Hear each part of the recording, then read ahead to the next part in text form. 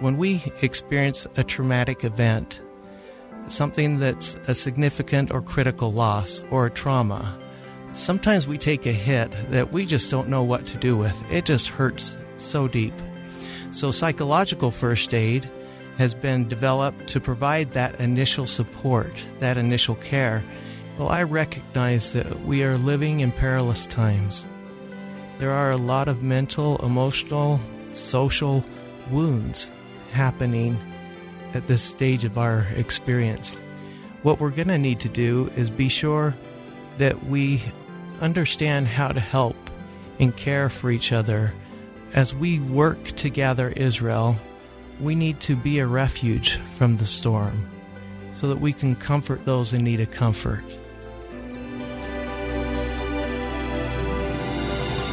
I'm Sarah Jane Weaver, editor of the Church News. Welcome to the Church News Podcast. We are taking you on a journey of connection as we discuss news and events of the Church of Jesus Christ of Latter-day Saints. Psychological first aid is an evidence-informed approach to help after any traumatic event. Like with medical first aid, it was developed to meet immediate crisis needs by reducing distress and fostering coping skills. Kevin Broderick, who has responded to local, national, and international crises, joins this episode of the Church News Podcast to talk about this very needed service. He is a licensed marriage and family therapist who earned a bachelor's degree in family science from Brigham Young University and a master's degree in family and child development from Virginia Tech University. During the past quarter of a century, he has worked for Family Services of the Church of Jesus Christ of Latter-day Saints, currently serving as the program manager for Family Services Emergency Response Emotional Care. He is joined today by Church News reporter Mary Richards, who will serve as the guest host for this podcast. In addition to many other specialties, Mary covers welfare and self-reliance and the Church's humanitarian efforts for the Church News. Mary and Kevin, let me say thank you as I turn the microphone over to you for this podcast. Thank you, Kevin, for being here today with us to talk about this important topic. I wanted to first let our listeners know a little bit more about Family Services. Tell us about what the emergency response team does and your role in that. Well, thank you, Mary. It's really good to be here. I guess I first want to say, and I'll get to your question, that I recognize that we live in difficult and trying times. There's a lot of heavy and challenging things going on in the world today, and those who are listening, they have their own wounds. They have their own struggles. Some of them are fresh, and some of them are past wounds and struggles. And I just want to express my compassion and care for them, grateful that they're listening in, and for the concerns that they have for loved ones who are suffering or hurting. I also want to say that maybe as a confession, as a marriage and family therapist, that even though I do this work and even though I've worked with people in crisis for a lot of years, sometimes I just don't say the right thing or do the right thing. It's complicated. It can be difficult, and we make human mistakes. And so as I share some helpful ideas and information about ministering to others, I want to recognize that we all sometimes just mess up in our efforts. It's complicated. There's not a one-size-fits-all option to help somebody. Sometimes what helps one person doesn't help another. And so we do our human best to minister the way that we can. So I'm just grateful to be here. Family Services has had a lot of different social services that we've provided over the years. Right now, we're mostly known for counseling, for missionary services, for addiction recovery services, for church consultation services. But along the way, we've often been asked to help respond to a crisis. Now, that crisis could be a natural disaster, something large like pandemics or earthquakes or mass violence or other types of large community crisis situations, or it could be a critical incident where we're responding to a suicide, a sudden loss, an accident, an untimely loss or situation or threatening situation for an individual or family. And so we work as practitioners in family services to be aware of the skills needed to help in a crisis situation. And we teach our practitioners how to do that through psychological first aid and also teaching them skills about ministering or how to minister to others during a crisis. So let's talk about that definition then of psychological first aid, because when I hear first aid, I think of medical first aid and the things that can be done right away to help something physical. But psychological first aid, is that going to kind of go into more of those emotional and spiritual needs? Yeah, definitely. Maybe I can use an example from my youth. When I was in 7th grade, I went on a ski trip with my brother, his wife, and her family. On the last run of the day, I skied into another skier and broke my kneecap. And it was one of the most painful experiences I'd ever had in my life. So the ski patrol people came, they stabilized my leg, they put me on one of those toboggans, and they took me to the first aid station and gave me some first aid medical care, which was vital at the time. I'm just grateful my older brother didn't say, stay strong, you can do this, don't worry about what's going on. I'm glad there wasn't a physical therapist saying, hey, I know what to do, let's get your knee moving, because really I had to be taken in an ambulance down to a hospital, and I had to be in a full cast for 6 months before I was in a place or a position where I could actually start the physical therapy. I needed first aid originally at the beginning of that experience, and that was exactly what I needed. Now, it's similar with emotional needs and emotional and mental distress. When we experience a traumatic event, something that's a significant or critical loss or a trauma, sometimes we take a hit that we just don't know what to do with. It just hurts so deep. So psychological first aid has been developed to provide that initial support, that initial care. And there's been wonderful people nationally who have studied emergency response and crisis response, who have researched it, who have participated in it, who have put together a curriculum to help us learn how we can respond to a crisis and use psychological first aid. Now, if you take that training, they have a training online for free at the National Child Traumatic Stress Network that people can view, but that's a 5-hour training.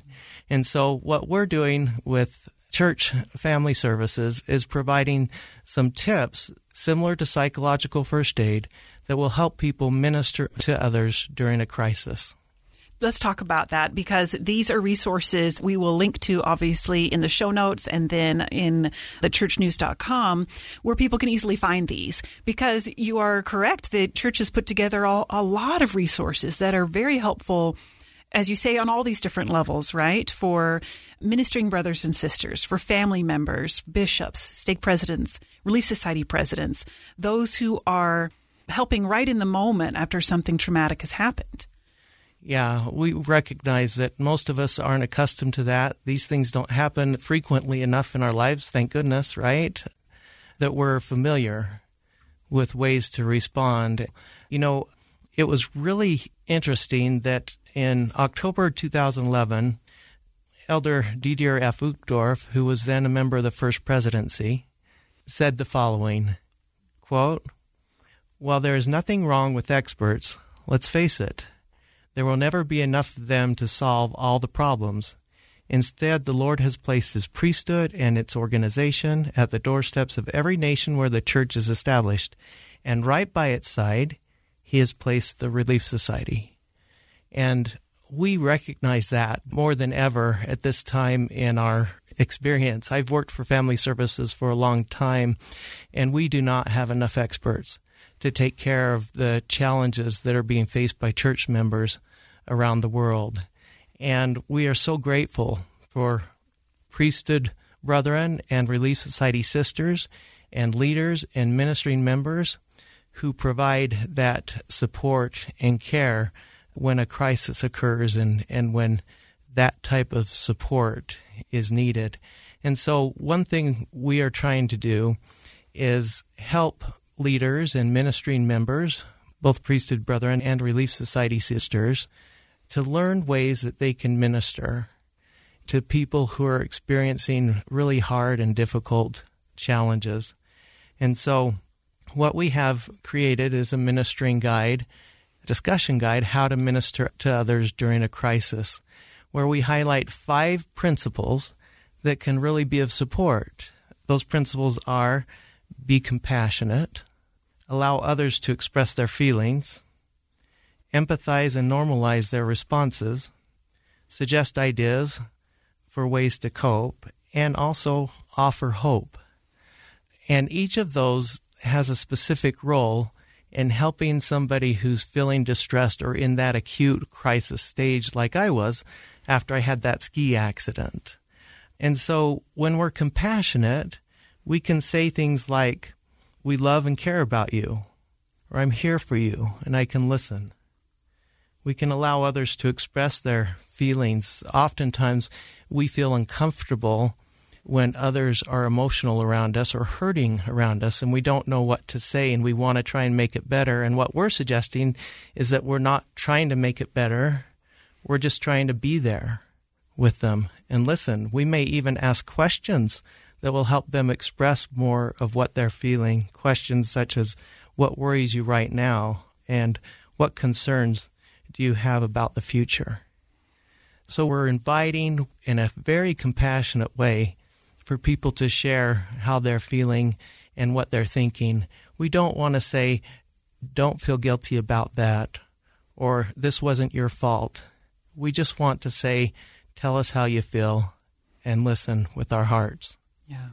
Let's make this distinction, too, that this isn't something like a long-term counseling or therapy. This is in the moment, ministering really with this pattern, these principles of this first aid after a crisis or a traumatic event. Exactly. It is. It's ministering in the moment and being there in such a compassionate and heartfelt way that they know that you're there, that they know that you care, and that you can provide support as they navigate some of the challenges that they're going to face. I do want to say that we don't expect or anticipate that most people will have long-term problems or difficulties when administering, emotional or psychological first aid or ministering to others during a crisis. We do know that most people are resilient, that they have the capability to recover on their own. I was able to recover from the broken leg experience, about 10 months later, but I needed time before that. And so this ministering is in the moment, trying to help people who have experienced really heavy and difficult challenges. I guess what I want to go to is an example of our Savior Jesus Christ in ministering. There was a time during his ministry that one of his closest friends, Lazarus, died. 4 days later, he was able to get to the family. First one he spoke to was Martha. Martha was responding to the death of her brother in a different way than Mary. And she was curious, and she was asking questions. And Jesus talked to her and taught her truth and doctrine. Now, Mary was in a different position. She was really grieving and mourning, and so were other Jews around her. And so when Mary and Jesus met up, Jesus didn't teach her doctrine. Jesus mourned with her.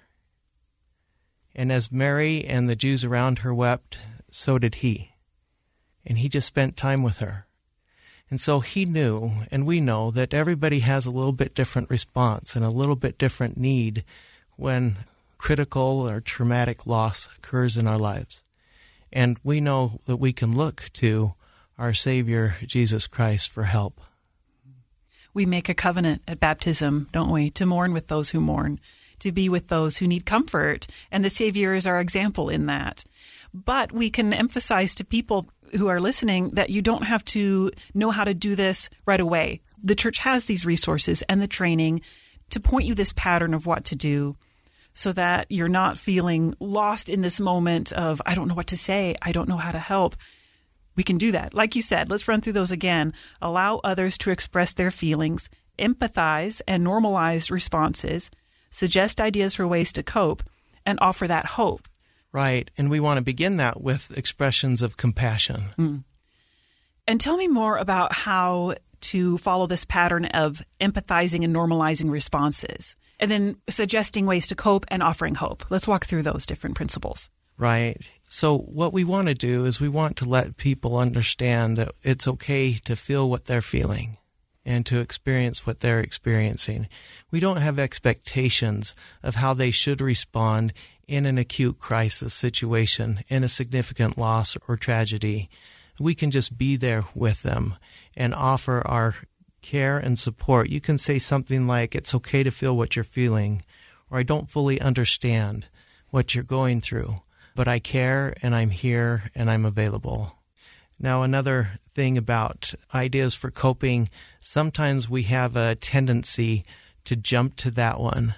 Notice that's principle 4 out of 5, not principle 1. We want to help people solve their problems, and we want to tell them what helped us to cope when we were going through a hard time. And it was actually attributed to Theodore Roosevelt, but there's a quote that says, "Nobody cares how much you know until they know how much you care."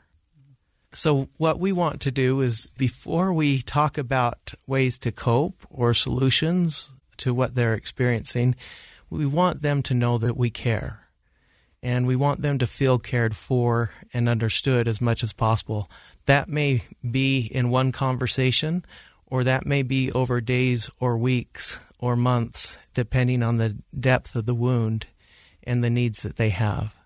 But eventually we can get to a point where we can brainstorm with them and talk with them about, asking them questions like, what coping strategies have helped you in the past, and who has helped you the most through these challenges, and giving some personal relief or way to alleviate some of that emotional and mental and physical and spiritual distress that comes when we face really trying times. And your team, you've seen people all over the world in many of these trying times. The emergency response team has responded to, like you talked about, those natural disasters, the flooding, the earthquakes. Those can be so traumatic, but so can also things close to home as well in our individual lives. Is that why then these resources from the church really ought to be something that everybody can benefit from and look at and learn from and then put into practice? For sure, this applies to many aspects of life. Let me give you an example of a situation that we had. A group of us from Family Services, under the direction of the Red Cross, went to help after Hurricane Harvey in Houston. The Red Cross assigned me to the convention center in Houston, where there were thousands of people who had evacuated from their homes or lost their homes, staying on cots in large event center, rooms. We had the opportunity to walk around and connect with people and just check in with them. There was one particular family that had 2 women and an adult son with Down syndrome. And I checked in with them 2 or 3 or 4 times. And one time I just sat down with them. I was trying to express compassion, empathize with them, let them tell me whatever they wanted to tell me. And eventually they told me their story. Their home was being flooded. Their only way of survival was to get to the roof of their home and hope for rescue. What happened, though, is that the 2 women could get to the roof, but the adult son with Down syndrome could not. The mother at that point decided that she was going to stay with her son, hold on to him, and drown and die together. Blessedly, that's when a boat came by, was able to rescue them from the waters and take them to a place where they could have some shelter and food. They had medical care and lots of support. But one thing that happened during that difficult tragedy and traumatic event was the adult with Down syndrome did not walk after that event. He would only go in a wheelchair, he would not stand up, and he would not walk. Now, the family had told me that they'd been to several medical appointments and they couldn't find a medical reason as to why he wasn't walking. But someone with a kind heart gave him a stuffed animal that was really meaningful to him. And boy, he held on to that stuffed animal And just being there, listening to him, expressing compassion, trying to understand, we got to a point where we thought, okay, what can we do to help him get on his feet? So we decided that we would put his stuffed animal in his wheelchair and ask him to stand up and push his stuffed animal for a walk. And you know what? It worked. And he stood up and he pushed his stuffed animal around only a few feet, and then he wanted to turn around and go back, but it was just one step at a time. And you don't have to be a therapist or a clinical professional to help in these kinds of ways. If we're there expressing compassion, if we're there listening and empathizing and trying to understand what they're doing and listening to their feelings and experiences, then eventually we may get to a point where we can offer some strategies to help. And then we want to leave whoever we're working with a sense of hope as well. Sometimes deep expressions of hope, spiritual truths, the timing doesn't work out too well when someone's in an acute crisis. And so you may say something like, I'm here with you, or I know people who can help, and give them hope in that way. Thank you for that example and for that service that you gave that day. Now, how does this look like in the day-to-day living for those who are listening, who are the bishops and the Relief Society presidents, family members, ministering brothers and sisters every day? What I would say to that is that each day we have interactions with people that we care about and people who care about us, whether it's in our family or our neighbors or friends or those that we minister to. And anything can be a heavy burden for somebody, a parent who's struggling with a child and their choices. It could be a child who's struggling with parents who aren't appropriate or helpful. It can be that we're just having a hard day and there's hard challenges around us that are difficult to navigate.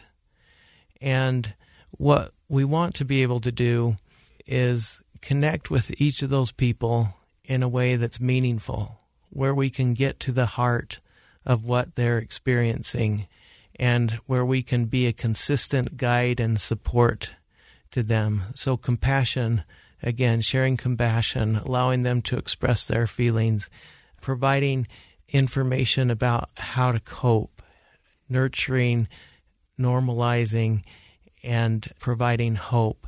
Those kinds of things can give us purpose, can give us a connection and a feeling that will help us through the hardest times. There is something that is important, I think, to remember about those deep, meaningful relationships and connections, is that the research is really clear. How do we strengthen resilience? We have those connected relationships. How do we improve recovery from loss and difficulties? We engage or connect or have those important relationships. And so certainly these skills can be applied at the time of a crisis, but if we're practicing these skills and thinking about them and not always trying to be a fixer, then that's when we can make a difference in people's lives. And is there a way then to give ourselves and others that permission to ask for help? Yeah, that's a tough situation because some people respond to traumatic events by wanting to work through it on their own. Sometimes they'll isolate or withdraw and just need that space. And we need to allow them to have that space. But if it's at all possible, we don't want to be alone. In fact, one thing that we could talk about is the Savior. When he was going through his deepest pain and sorrow, a sorrow of the soul unto death is the way he explained it to his disciples. He brought his disciples with him. He asked them to wait with him. He expressed the depth of sorrow that he was feeling, and the more agony he felt, the harder he prayed. He gives us a good example of understanding his role and his mission, but also understanding I need some support through this experience. I need some help, and my disciples, I'm asking them to be there with me. you've seen so much and you've experienced so much of this grief and trauma as you help others. How can we and how do we respond to trauma, minister to others in a crisis without then feeling traumatized and overwhelmed ourselves? Great question. I'm not sure that we can do it without feeling some hurt or trauma or feeling overwhelmed ourselves. If we can do it that way, we're probably not connecting on the level that we need to connect with. This is a good question and a good point to bring up because there's a lot of hard things going on. And even in the past, 5 days, I've been aware of the death of 2 children, the death of 3 adults, another returned missionary in a coma, 3 different suicides, and we've had our Good Family Services staff responding. We had 2 responses this past Sunday in different states, and we had a response yesterday and a response tonight for people who have experienced traumatic loss. It is important for us to stay grounded in our faith, grounded in our relationships, to have some opportunities to take a break from the challenges and difficulties of this life. I tend to do that by watching sports or playing sports. A lot of people will hike or swim or draw or play music, and there's so many things. But I have to keep that a part of my life. I know that when I do go to a large-scale disaster situation, that I often am writing in my journal, and I'm listening to music at night.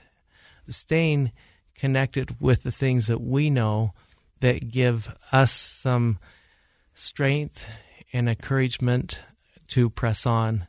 But as we do that, we need to recognize that the health of those we're trying to serve is vital, but so is our health.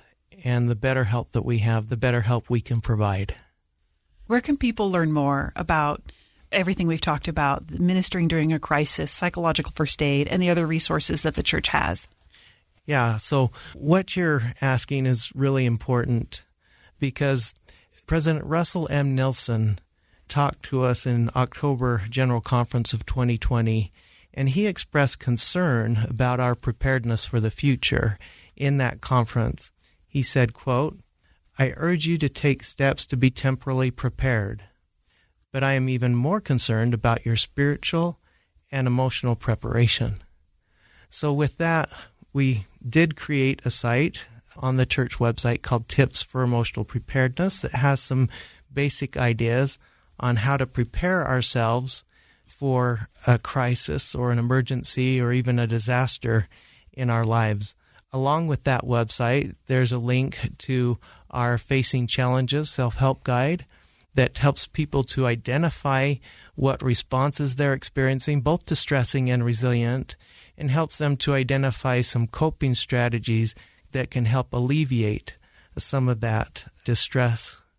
We also have the discussion guide linked there on how to minister to others during a crisis that teaches the principles that we've been talking about today and gives some good advice.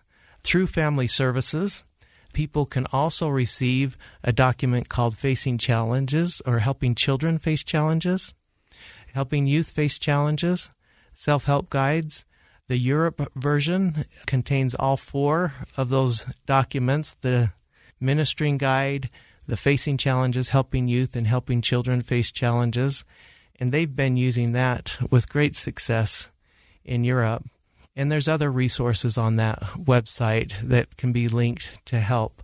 Also, people can go to Life Help and find a lot of good information and resources on their Gospel Library app. But while we've brought that up, let's talk a little bit about Europe, if you don't mind.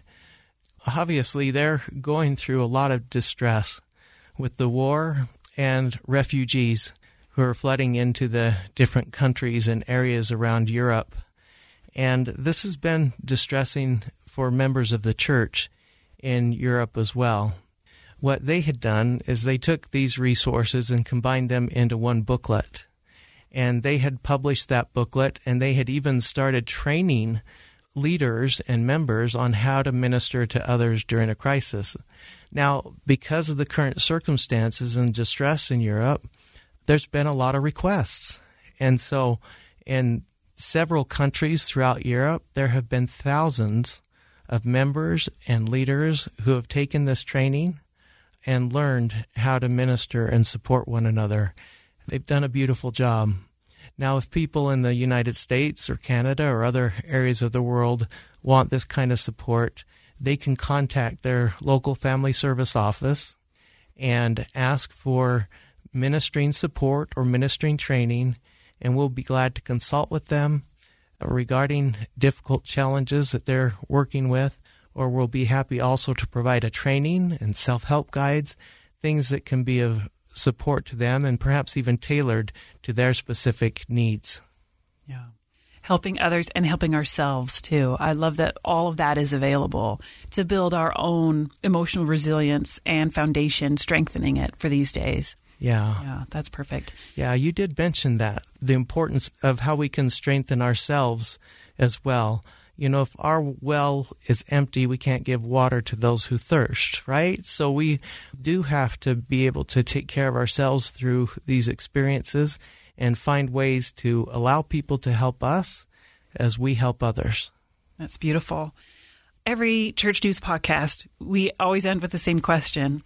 I've learned so much speaking with you during this time, and now I'd love to hear what you know now. In all your years of serving with emergency response and in family services for the Church of Jesus Christ of Latter-day Saints and in helping and ministering to others, what do you know now? Thank you. Well, I recognize that we are living in perilous times. I recognize that there's lots of confusion and commotion going on. And I understand and I have seen in my work men's, women's, youth, children's hearts failing for fear and other difficult challenges that we face. There are a lot of mental, emotional, social wounds happening, and we anticipate that that will continue at this stage of our experience, life experience, and at this stage of life. What we're going to need to do is be sure that we understand how to help and care for each other. As we work to gather Israel, we need to be a refuge from the storm so that we can comfort those in need of comfort. As Elder Dale G. Renlund said in General Conference of 2021, he invited us to join the Savior in his mission to heal the brokenhearted. And that's where we're at. That's what we have to do. And remember that as we do that, it is the Savior's mission to heal the brokenhearted. He did raise with healing in his wings. And that's available to us now and will be available to us in the future as well. He understands our pains and our challenges. He understands our sorrows, and he cares. Elder Joseph B. Wirthlin once taught that we all experience dark Fridays, and the Lord himself, he is acquainted with grief. He knows our pains and sorrows to a depth that we can't comprehend or even understand. And as he did, sometimes we have to endure our own pains and sorrows and difficulties. But the difference is that the Savior accomplished his mission on his own. And we don't have to go through our pain on our own. He will not forsake us. He is there for us. He will come to us and support us and give us that strength. He will send angels. There's some unseen and some seen around us helping us. The future we look forward to has also been prophesied and written in Revelations 21:4. It says, God shall wipe away all tears from their eyes, and there shall be no more death, neither sorrow, nor crying, neither shall there be any more pain, for the former things are passed away. I am so grateful for God and his tender mercies. I know he's there for us. I know he loves us. I know he has healing, and I know he'll give that healing to us. Sometimes we have to be patient, and sometimes we have to wait and endure, but it will come. He will wipe away our tears, and there will be no more pain.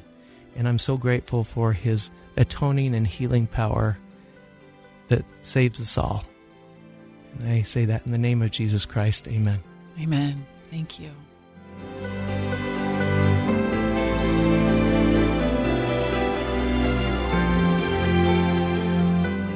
You have been listening to the Church News Podcast. I'm your host, Church News editor Sarah Jane Weaver. I hope you have learned something today about the Church of Jesus Christ of Latter-day Saints by peering with me through the Church News window. Please remember to subscribe to this podcast, and if you enjoyed the messages we shared today, please make sure you share the podcast with others. Thanks to our guests, to my producer, Kellyanne Halverson, and others who make this podcast possible. Join us every week for a new episode. Find us on your favorite podcasting channel or with other news and updates about the church on thechurchnews.com.